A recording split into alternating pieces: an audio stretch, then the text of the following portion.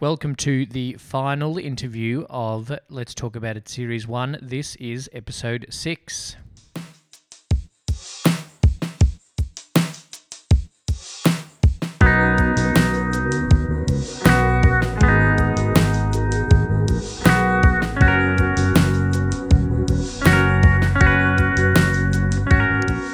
This last episode is with me.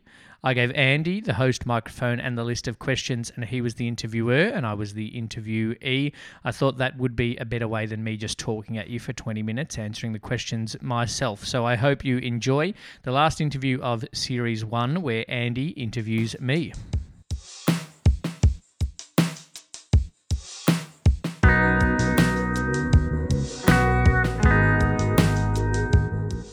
Okay, so it's time to turn the tables. I'm Andy and I'm going to be interviewing Lee about his involvement in Movember. So it is Movember the 13th today. Yes. So Lee, welcome. Thank you. Welcome to my own podcast. Welcome to your own podcast. Thanks for having you. Anytime. Just a quick one to get started. How would you describe the current state of your mow? Appropriately dirty. Appropriately dirty. Yes. I know, as opposed probably to inappropriately dirty. Inappropriately dirty was probably a couple of days ago. And inappropriately dirty would be this level of mustache in any other month of the year. But for the 13th of November, it's right where it should be for my ability to grow facial hair. It is very individual, isn't it? The ability to grow. Yeah. It's not like we sit around on a couch just squeezing it out. One of my other guests, and it'll probably come up in his interview, wrote on his Mo space that for the first 23 years of my life, I haven't been able to grow facial hair. I'm 24 and nothing's changed. So he's focusing on the move part of Movember much more than the facial hair. Well, it's a great reason to have the move because not everybody can grow a mustache. So moving on from that, I think that's a great lead into the next question is, why are you doing Movember? So for me, Movember is all about the conversation. Obviously, fundraising the money is a huge part of the support for mental health and men's health in general. But the ability for Movember to start conversations is the big ticket for me, and the big reason that I come back to it every couple of years. Sure. And so that leads into my next question is, you've done Movember before? How many times now? Yeah, I think this is my fourth. I haven't done them consecutively. There's probably been 2 or 3 years in between, depending on what's going on. My brother got married in November one year, so his wife didn't allow me as the best man. She didn't want her wedding photos tainted. Well, you can see what the Movember 13 Mo looks like, and I think they got married on the 14th. So this wouldn't have looked great in the photos, but I do keep coming back to it to participate myself every 2 or 3 years, but certainly every year, whichever of my Mo bros are getting involved, I certainly support them each year. That's terrific. And why do you choose Movember as a campaign as opposed to other similar campaigns? What was it about Movember that appealed to you? Well, I think with my passion about talking about men's mental health particularly, I think the obviousness of Movember is a big part of what brings that conversation out, which is the part that I'm most passionate about. And so I think the obviousness, together with the fact that it goes for 30 days, really lends itself well to the conversation. Right, so you find the visibility of growing a Mo encourages people to say, hey, why have you got that dirty cookie duster on your lip? Or are you doing Movember? And then the thing can be, why are you doing Movember? Or, I'm doing Movember because whatever. Yeah, and that And that's more visible, and it's more accessible, and it's more long running than like a fun run, or selling chocolates for a week at your desk. And I think that makes it a really beneficial cause beyond the fundraising. So, the next thing I would like to ask you is, how are you right now? So, right now, I'm coming out of a bit of a rough patch.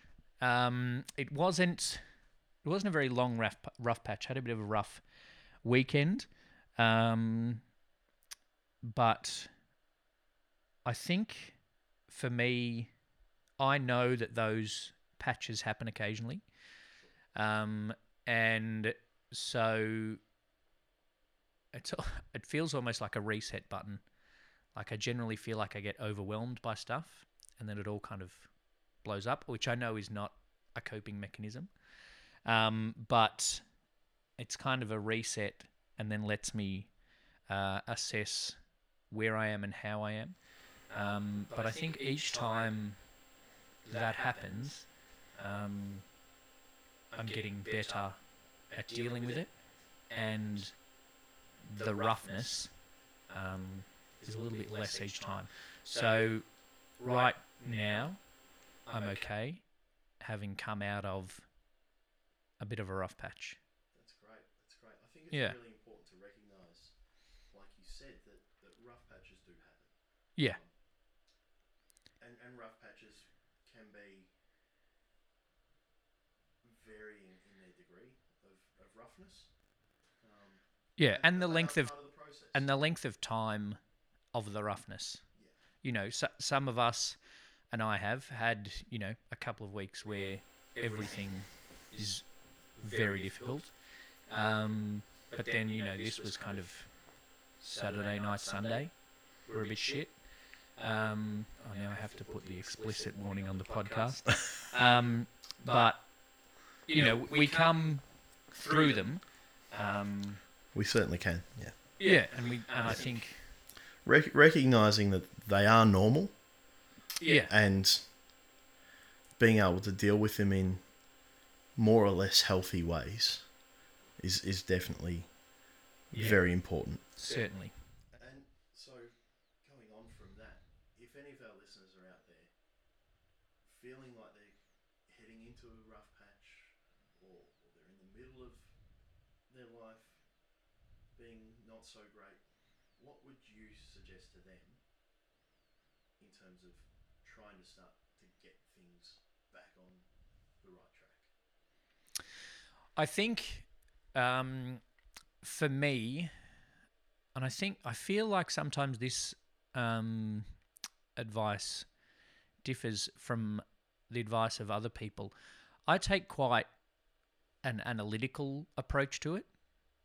And so when I'm having an issue, I try to work out what is causing the issue.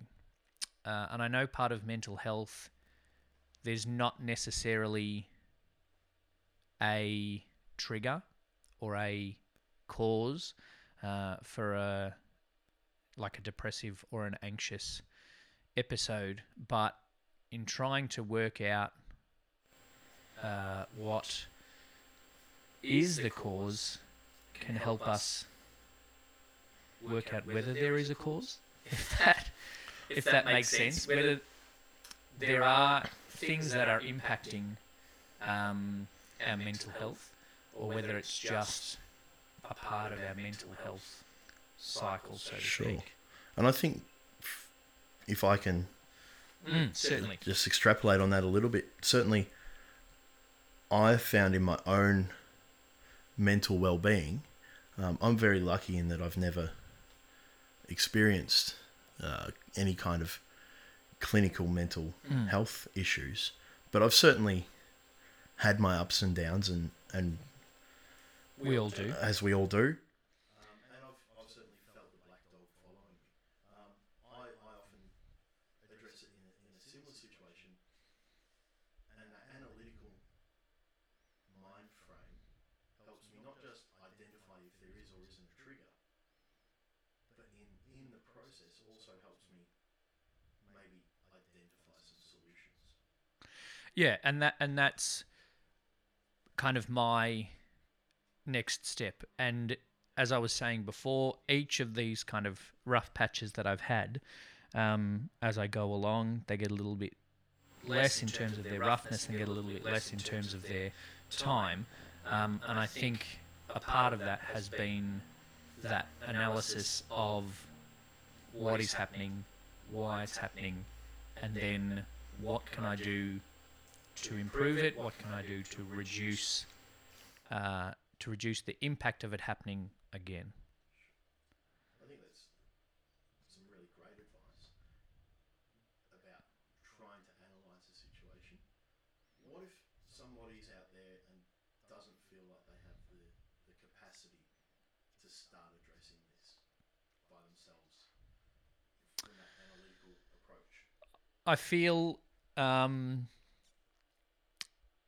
there are so many people out there that are willing to help. There are so many professionals out there that are willing and highly capable in terms of helping, that access to these resources is much easier than we think, and certainly much easier than we think when we're having an issue, because as you know, many of our listeners will know how clouded our thinking gets when we're having issues, that we sometimes forget that every GP, the G is for general. They have training in all medical, physical, and mental illness. And so it's as easy, like from my house, I can walk to 2 different GPs. And so I think that's the case for a lot of people, that the access to these resources is so easy, but occasionally forgotten. So that's my advice. If you're having trouble with your own coping mechanism, then there are plenty of resources very easily accessible with people who are qualified and experienced in assisting. Definitely. That's great advice. And so, lastly, I'd like to talk about what you think are the biggest issues facing the challenges around men's mental health in particular at the moment. I think the breadth of mental health issues is a challenge, in that I think there's still a lot of people that that think about mental illness as suicidal. And there's such a breadth of mental illness, there's such a breadth within mental illness in terms of both degree and effect, stress, anxiety, depression, just to name a couple. Right. And then within each of those, there's such a breadth of effect that I think we need to open our thinking in terms of addressing all of these issues. And so I think as something like Movember helps to normalise the conversation, then I think that goes a long way to addressing that breadth of mental challenges that men face. Definitely, yeah. It's really important to recognise that mental health exists on a spectrum from very well to very unwell. Yeah. And I think the more we acknowledge that spectrum and the different ways in which it affects different people, then the way in which we deal with mental health as a community and as a society will improve as well. Definitely. Well, thanks very much for your time, Lee. Thank you. On your podcast. Thank you for flipping the switch over to your other microphone. My pleasure. Thank you. So that's it for episode 6 and for series 1 of interviews. I hope you've enjoyed every episode this season and you've subscribed to make sure you know when season 2 is going to come out at some point in 2020. Check out more of my work at leecolehayhow.com. Thank you to Sox Entertainment for producing this season of Let's Talk About It. Head to oddsoxentertainment.com.au for more information about their work.